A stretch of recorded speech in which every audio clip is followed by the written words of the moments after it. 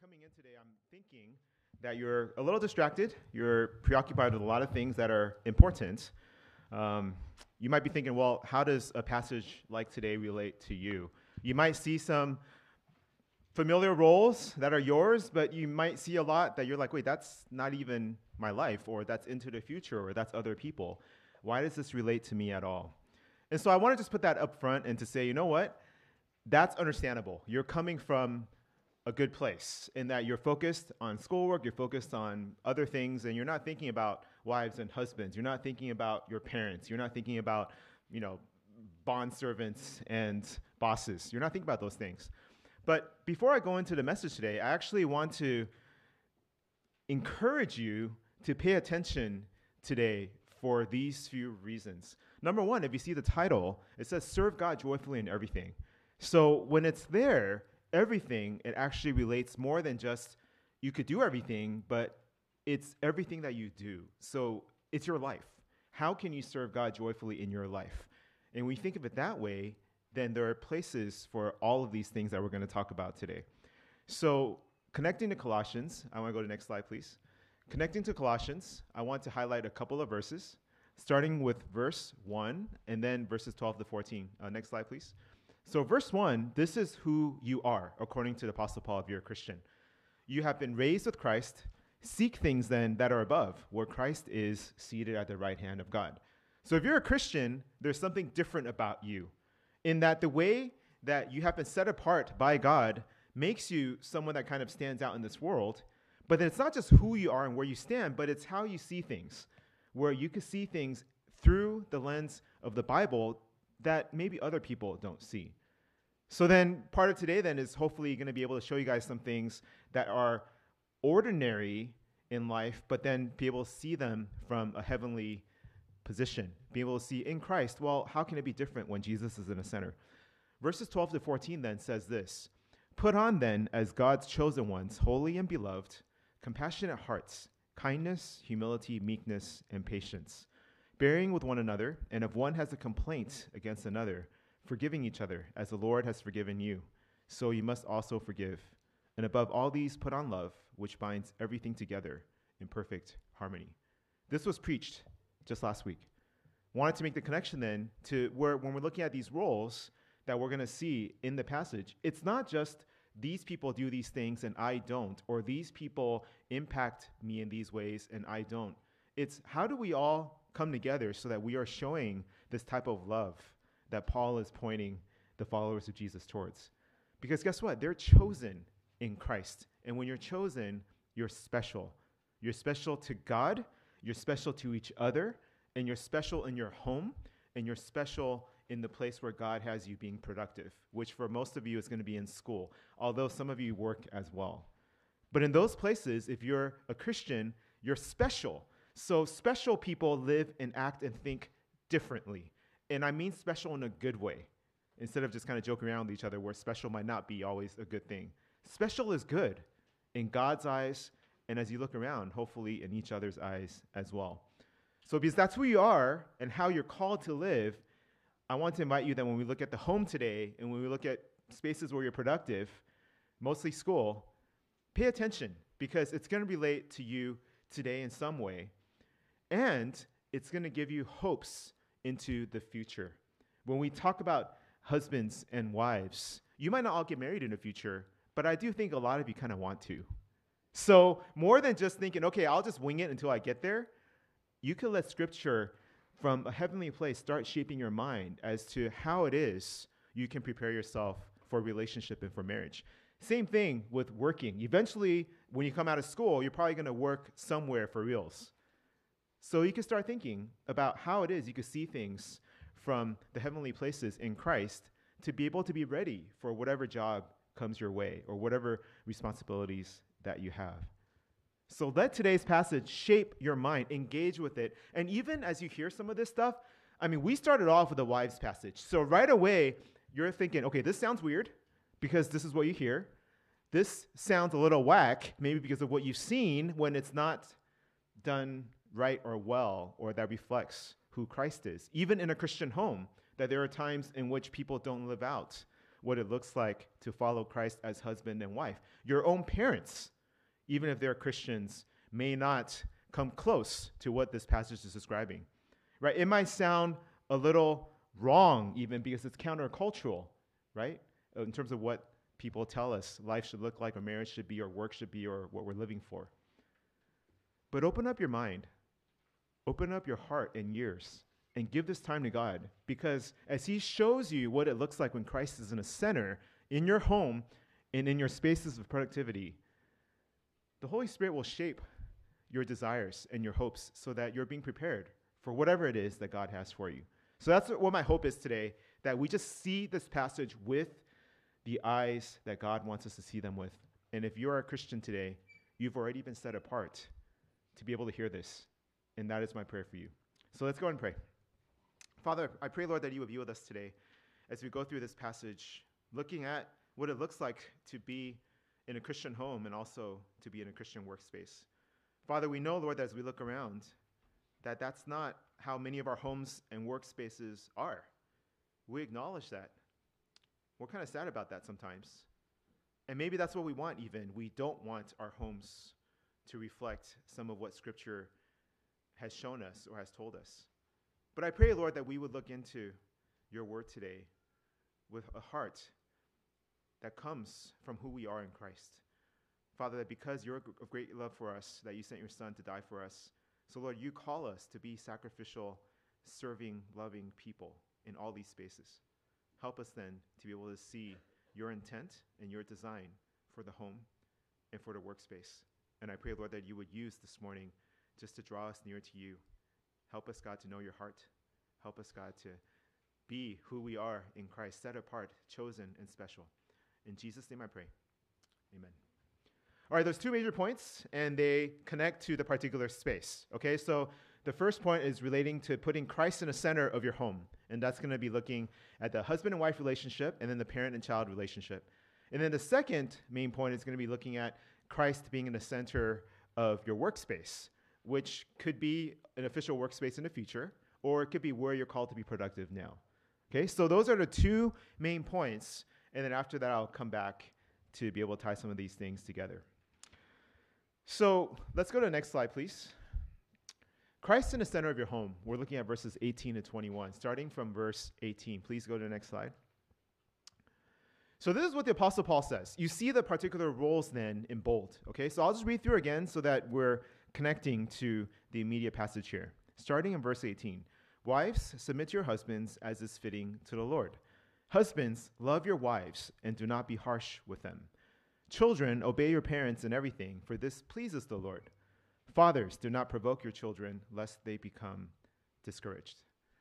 This is such a quick and fast bullet point list. There's 4 verses, 4 roles. There are 4 commands and 4 descriptions of those commands. Paul is just getting to this as quickly as he can because he just wants you guys to see the connection of how these roles have a particular call from God for people to live out, and then how these roles in lived out this way is supposed to be able to support and be able to demonstrate and be able to show something that connects with the heart of God. Okay, so it's really short and it's really brief. It's not going to be hard to understand, although I'll explain a little bit in terms of context how it could help us to better understand it as it relates to our life. But it's not confusing. This list is not meant to be something you look at, you're like, I don't get it. You're going to get it. The issue would be, how do I live this out? And maybe having the room in your mind to ask why. Why is this something that God wants me to do? And what is it that God is calling me to do? Okay, so all the men and women in this room, you're going to fit in here somewhere, either in the future or in the present. So this is where I want you guys to really put your thinking caps on by having your ears open and think, why does Paul, in the name of God, command husbands and wives, parents and children to do and live out these things? For what reason? Get down to that base level of the why. And then I think when you wrestle with how it can look, or the questions or the doubts that you have, there's a place for all of that. That's great. I welcome all of that, because at the end of the day, obedience to Christ comes from you. It's not told to you. It's not forced upon you. But then once you focus on the why, then a lot of the what starts to make sense and the how falls into place. All right, so right here it begins with wives, submit to your husbands as fitting to the Lord. Personally, I think the priority, especially when you tie in Ephesians 5, where there's really long passage about husbands and wives. If you guys remember, what is the picture of the husband and wife in our life? It is a picture of Christ and the church. So when you have a husband and wife, like your parents or other husbands and wives that you see, it's supposed to be a shadow. It's supposed to be something that points people to this is what it looks like when Jesus is the head, and then the church is the body. So marriages are not just for marriages alone. It's really important to see what God had intended marriages to be.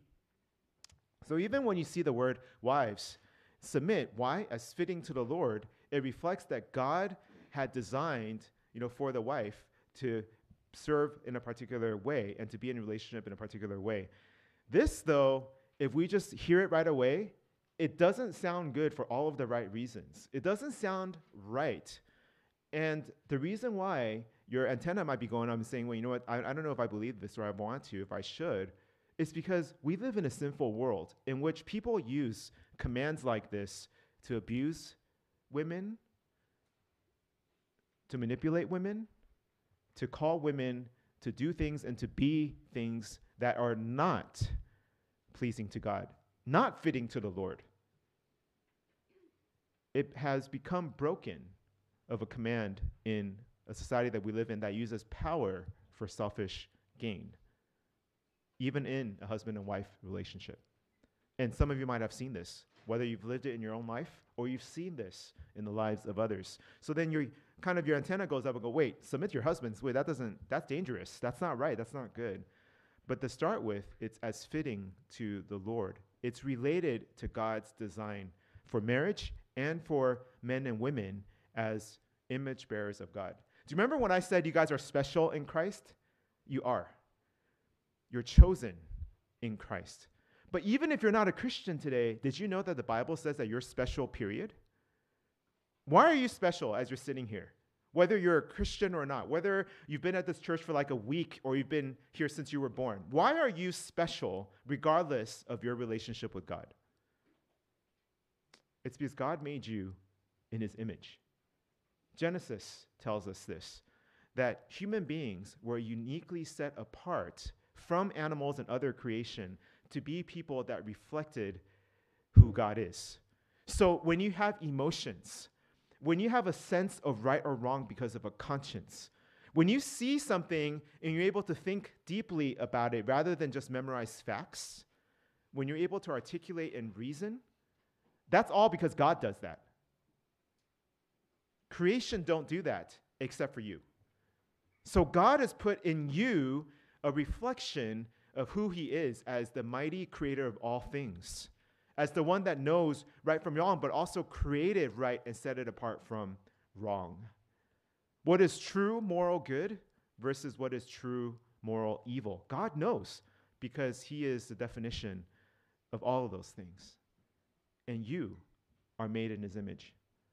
Whenever you feel a sense of injustice about something, whenever you feel like there's something wrong and the world should be better, that's because you have God's image in your heart. Whenever you protect the weak, whenever you care for those that are less fortunate than you, whenever it is that you serve and volunteer in your schools, more than just for the hours that you get signed from your teacher, if there's ever a sense in which it pulls on your heartstrings, that is the image of God in your heart. See, animals just kill and eat each other. People are set apart to be image bearers of God. You're special because God set you apart. And so when you then see God's commands in a sinful world and you sense there's something weird about this, yes, but think about it not so much as in, does this reflect that God is not good? Think about it from the perspective of how has sin broken what is good? So maybe I could explain a little bit more of this idea of submission. I'll tell you what submission isn't. And this is not just like a woman thing or a man thing, a wife thing or a husband thing. We're all called to submit to one another in Ephesians 5. as Christians. We're called to submit to our authority as Christians, governments, leaders, police officers. We're called to submit to them. Submitting doesn't mean that you're less than the person you're submitting to. Submitting doesn't mean that you're subservient to the person that you're choosing to submit to. Submitting doesn't mean that you have no opinion, no skill, no intelligence, and nothing good about you so that you could be a doormat for people to step on. Submission is not a consequence. Submission is something you choose to do in the order of what God has designed. It doesn't mean in the husband and wife relationship that the husband is better and the wife is not as good, and so the wife submits to the husband. That's not the reason. Because oftentimes we know that women not only are smarter, more gifted, more compassionate, more emotionally balanced and engaged, able to carry a better conversation, and more observant than many guys, especially at your age, as the guys are still maturing, probably a little bit behind you.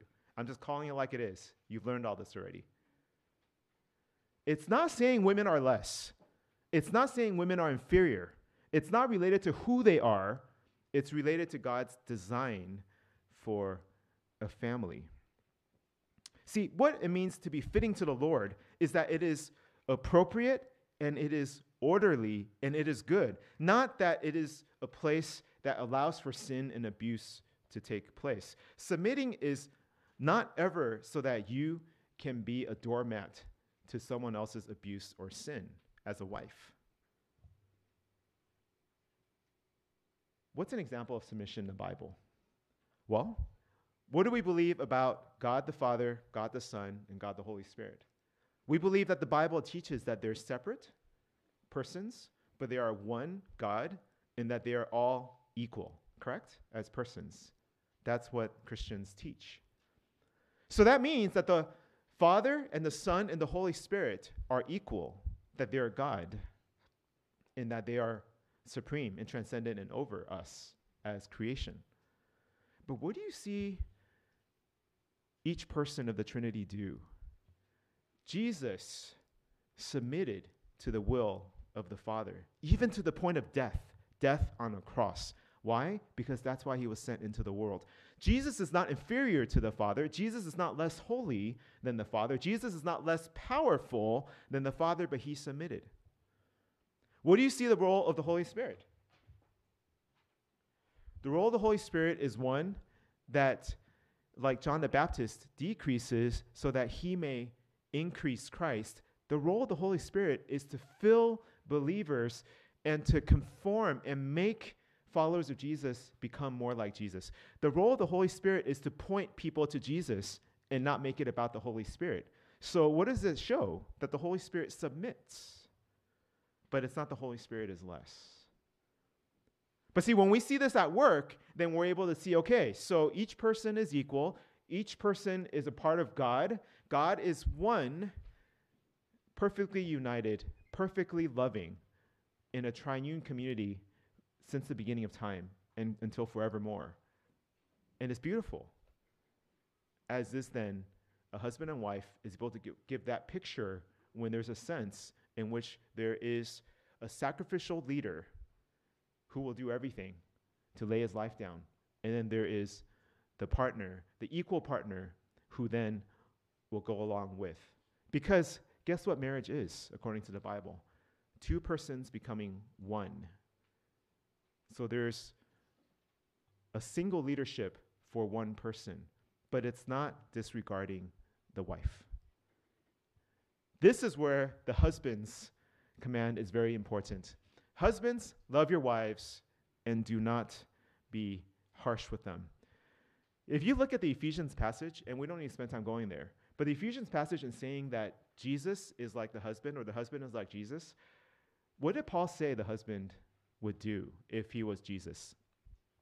He would lay down his life. He would die for the sake of his wife. That's what Jesus did for the church.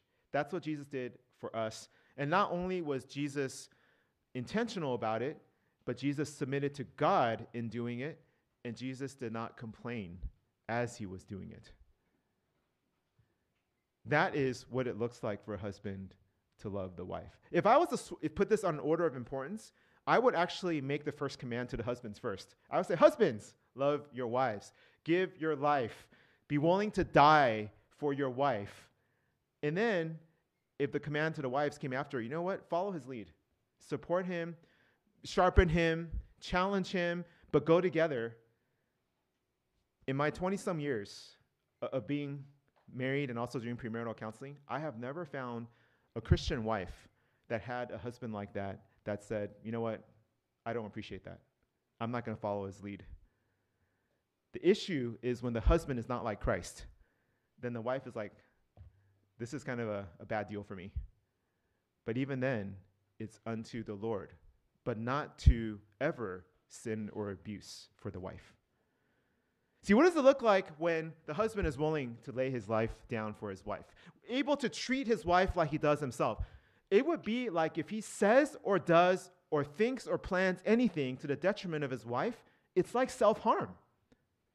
It'd be like he was cutting himself if he was not loving his wife the way that Christ loved the church.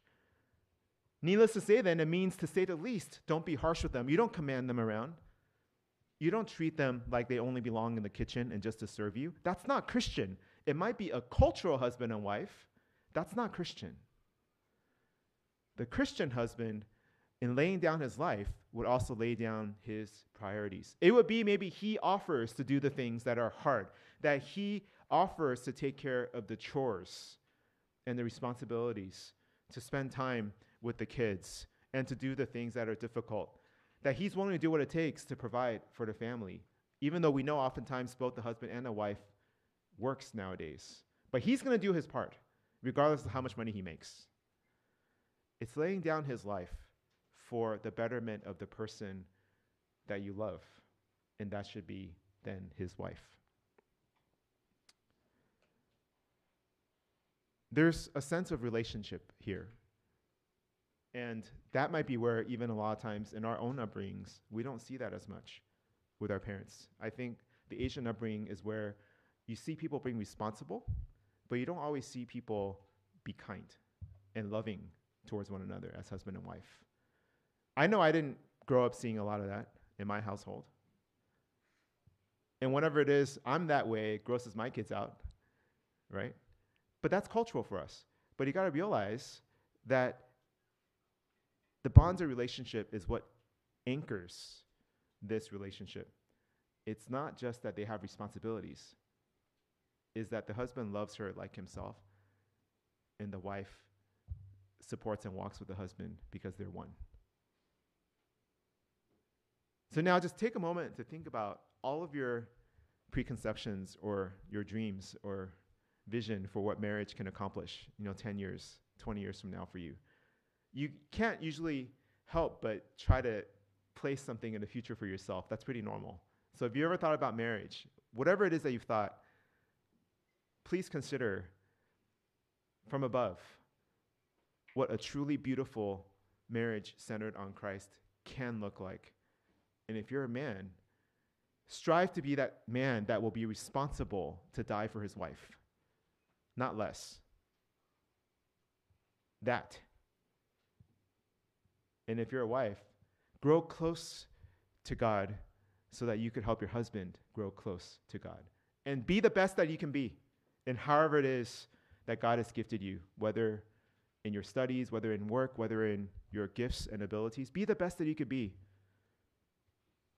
But strive for that oneness with your future husband.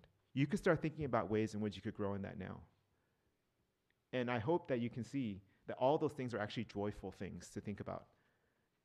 Because if this was the type of husband that you're married to, if this was the wife that God has given to you, and this is then how you choose to live, it's beautiful. And in Christ, it is possible, even if it's not perfect.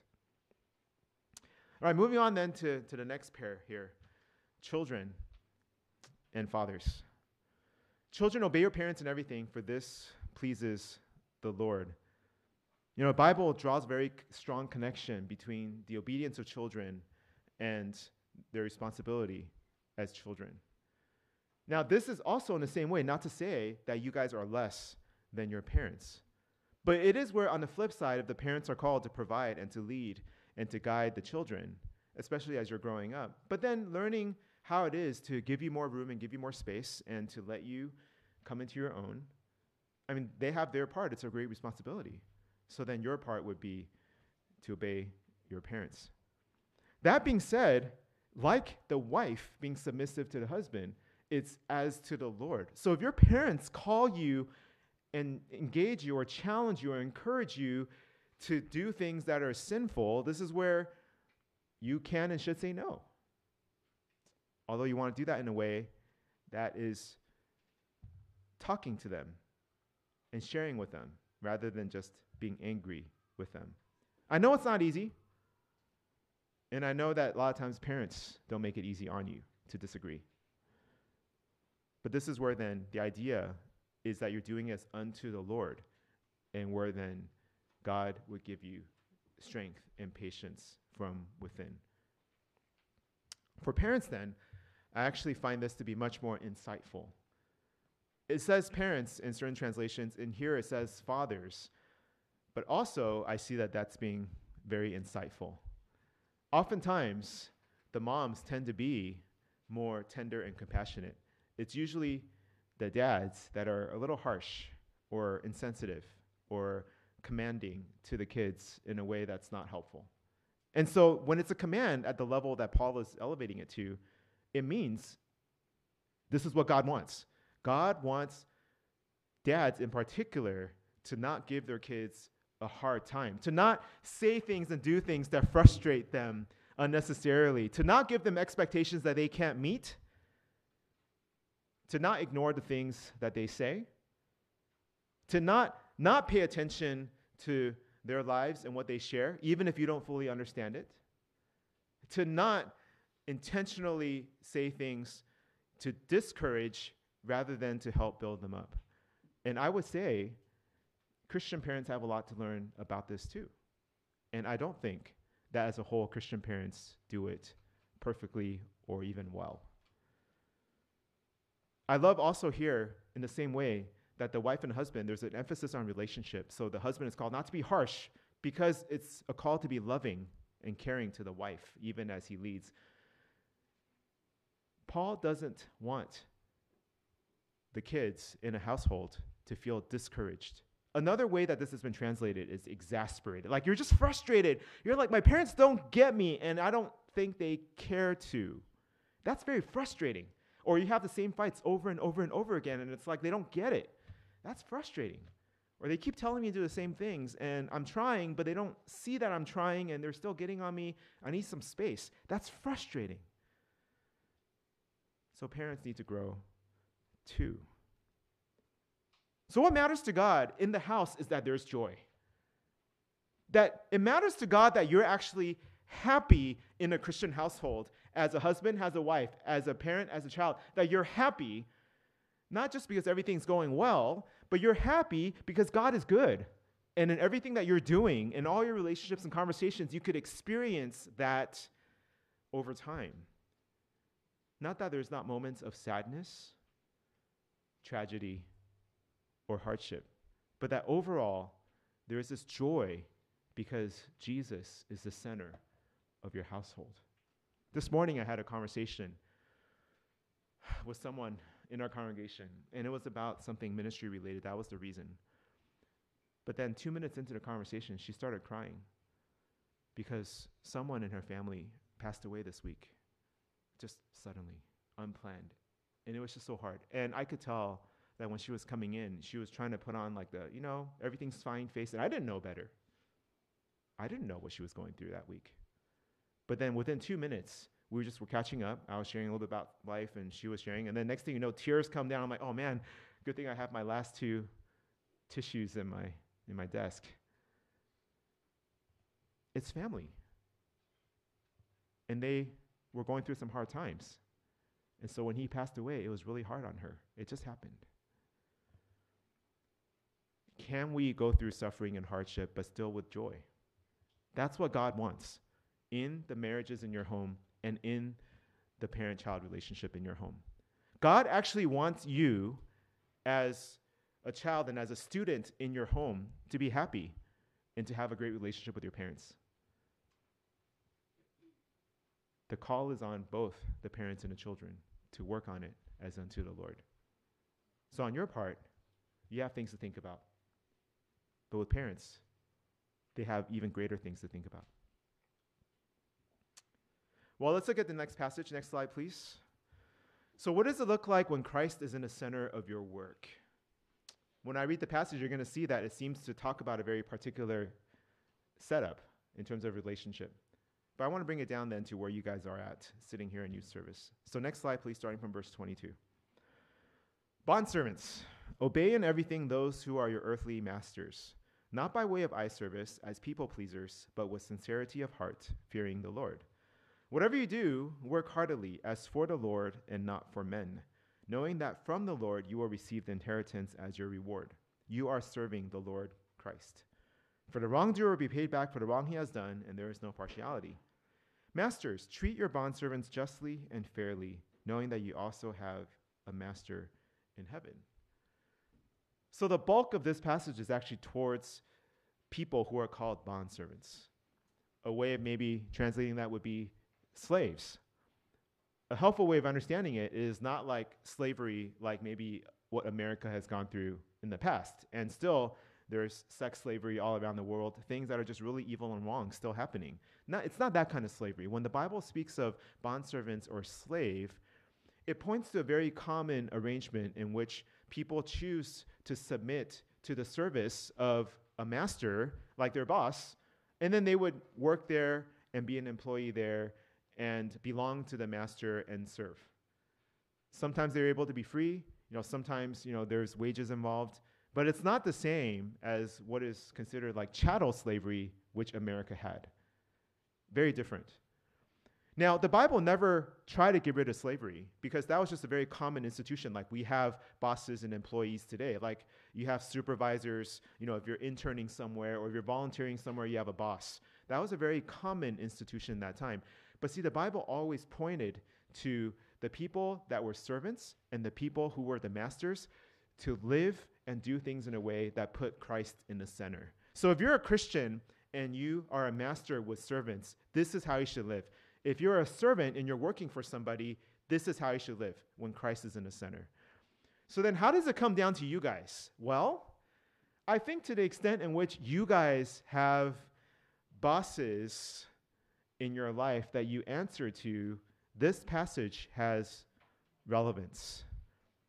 So you can start kind of thinking, okay, well, who do I answer to in my school life?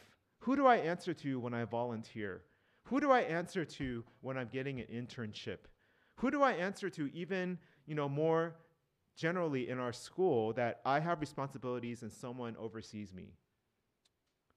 That's where it hits home. And as I look around, I'd imagine that everyone maybe could think of someone or an instance in which this situation can be relevant.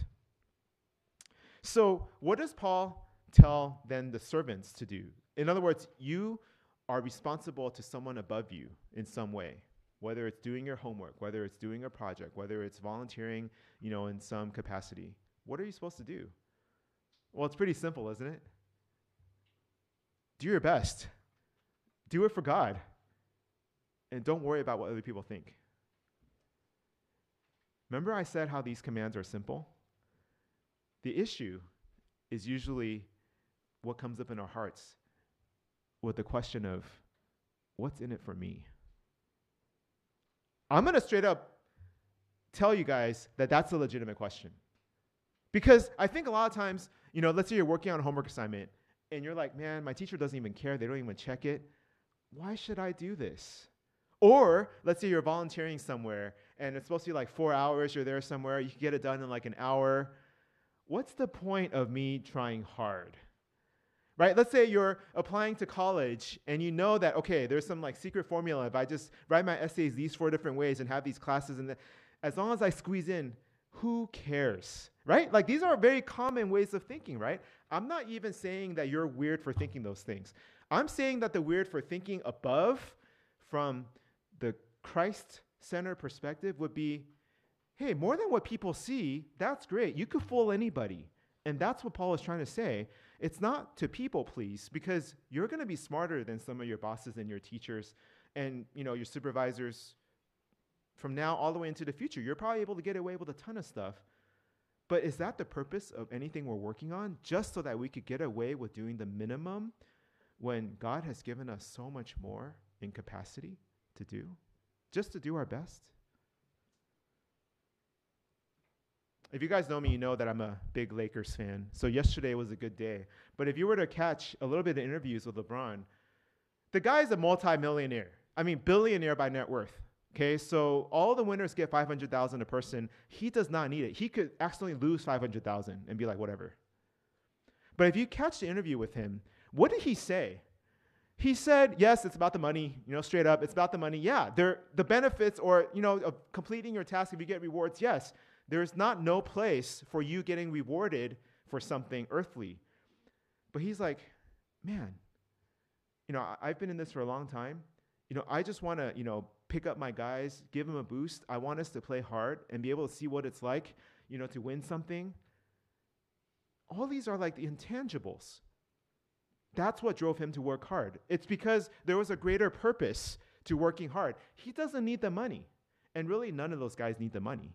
When you're in the NBA, you're making millions. You don't need the money. But I think what drove the guys was beyond the money. The money was nice. But what drove them was, hey, we want to achieve something. We want to accomplish something. We want to be the first in something. We want to, be undefeated in something, even if it's early in the season. We're doing this for us. We're doing this for our town. We're doing this for basketball. We're doing this for glory. And you could see that. So when Paul is calling bondservants and slaves and servants to say, yeah, work hard, but don't do it just so that people can be satisfied with you and admit you or give you an A or give you a raise.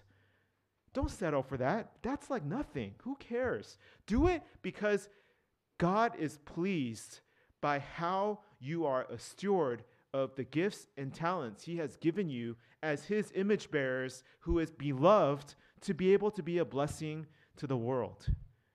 Make a difference that's eternal. And you're thinking, oh man, how does homework do that? I'm telling you, I don't know. But I am telling you that it pleases God for you to do things for him.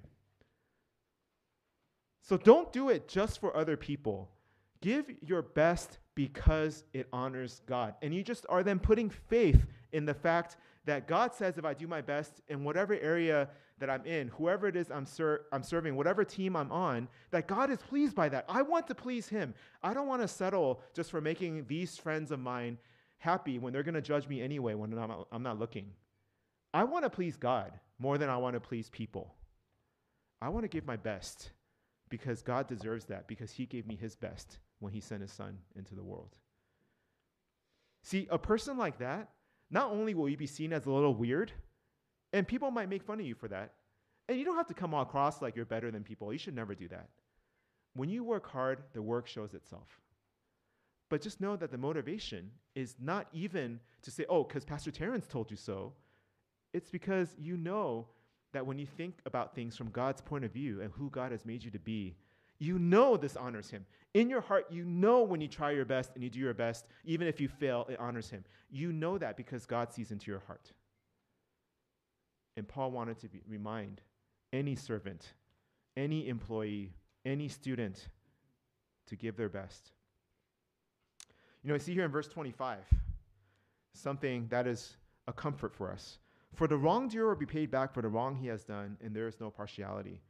So what that means is that a lot of times you might try your best in this world, in this life, and not be rewarded, while somebody that did nothing gets all the credit. Know this, God sees everything. So that may have happened in this project that you were on, that may have happened, and maybe someone that didn't deserve to get in some school did and you didn't. Maybe someone got a raise and you didn't. Maybe someone got promoted and you didn't, and you gave your best, and that stinks. But God sees everything, and you're trusting him when you do your best. There is no partiality. God gets into your heart. He sees the reasons why you do something, and he will reward you, if not in this life, in the next. And everyone that sees life from the perspective of seeking things from above and seeking things that are eternal, what you'll have forever is always greater than what you could grab onto now and lose. If you ever come into a role in which you are leading other people and you are supervising other people, or you're teaching other people, chapter 4, verse 1, treat them well. Treat them as you want to be treated. Don't just use them or abuse them. And as I look around, I think many of you guys, as you do your best, God will put you guys in positions in life where you'll lead. So when you lead, show God's love. This is not just something that is away from you. I know you guys want to be things and people in life. You want to reach a status or a position in life. You have your dreams. So with these dreams come responsibility if you're a Christian. Treat people right. Do it for God, even if you don't get anything out of it. Remember that now, so that in 5-10 years from now, when it matters every day, this will come back to you. Remember this. Treat people right if you're over them. That's really important. Next slide. Here's the big idea for today. Serving God and others in our home and work brings lasting purpose and joy in this broken world. Once again, the big idea. Serving God and others in our home and work brings lasting purpose and joy in this broken world. And I want to close just by, I think, sharing pretty honestly and straightforwardly with you guys as a husband, as a parent, and as a pastor. So as a husband, I've definitely fallen short in ways. And there's ways in which I still need to grow. And so I say that because many of the dads in your households are in the same place as me. They're not all there. Some needs to humble themselves and repent, especially if they're Christians. But we all struggle. I think back with things that I said that I shouldn't have said. I think back to ways in which I've acted which were selfish. And I regret those things. This is an everyday struggle for every husband, especially if you're a Christian, because you know you answer to God. So if at this time you're thinking about, let's say, your dad or your parent in your house, and maybe you're coming from a place in which their marriage is rocky and difficult, know that the struggle is real and pray for them, especially if they're Christians. Think about ways in which you can encourage them. That could be the best way that you can obey your parents, is to build them up and to support them and to pray for them. As a parent, I've had many fails. Many, many times in which I didn't listen long enough. I said things prematurely, that I didn't take the time to pay attention to what people were going through and just made a quick judgment or decision. I've done that. And to the extent in which I can apologize for that, I have. But I know that it's far from being where I've completely come across, to all of my kids as being one that is like Christ. There's a long way to go. A lot of times you say things and it just really bugs people and it annoys them and it cuts them short. And you didn't even mean to. A lot of times you push a reward as a parent. That's not the reward that Christ offers. A lot of parents, because they love you, they want you to work hard to be safe and comfortable. But a lot of times, that's not the same as being faithful to Christ. And a lot of times, those pressures are what causes the conflicts.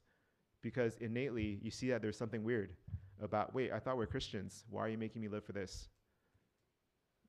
You're not wrong when you feel those things. And so we need your prayer.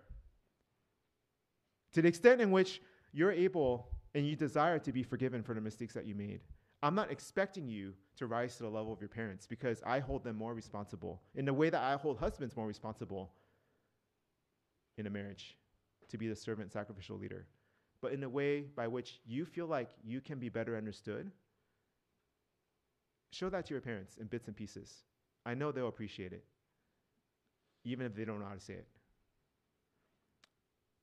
And the last thing that I'll say is maybe in a lot of our capacity and relationship, as one of the pastors here in this church, there's ways in which we serve together, and maybe there's ways in which you guys as students, serve under me or Pastor Kevin. We don't always say and do the things that we want you to do or communicate with you or to lead you perfectly. So maybe some of you guys have been hurt or frustrated by ways in which you've been led by your pastors.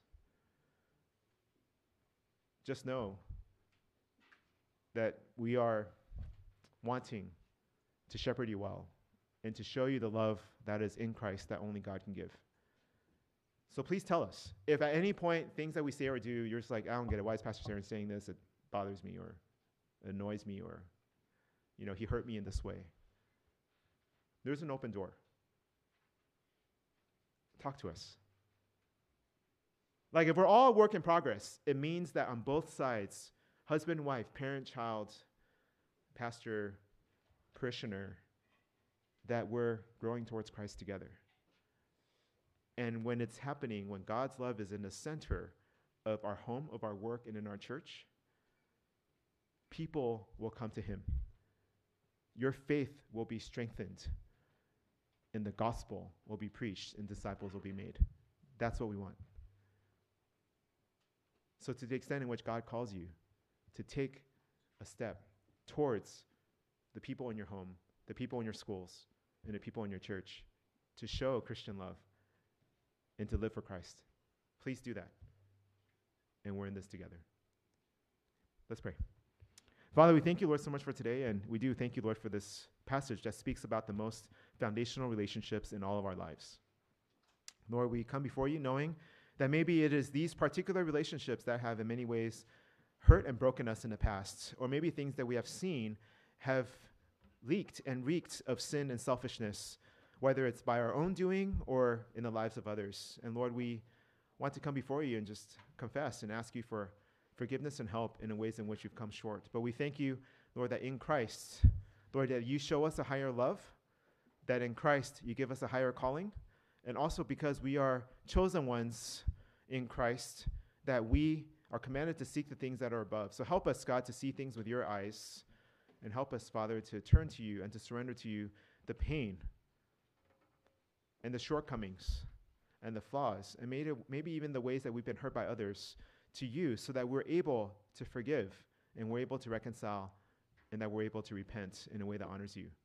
So I thank you, Lord, for today, and I pray, Lord, that even if some of the specific roles in this passage don't come to fruition until 5 years, 10 years, 15, 20 years from now, if ever, Lord, I pray that you would already be shaping our hearts and our minds to how we should see the world and how we should see it through your eyes. Be in our homes, be in our schools, be in our church, and be in our communities. May your love reign supreme as Christ is supreme. In Jesus' name I pray. Amen.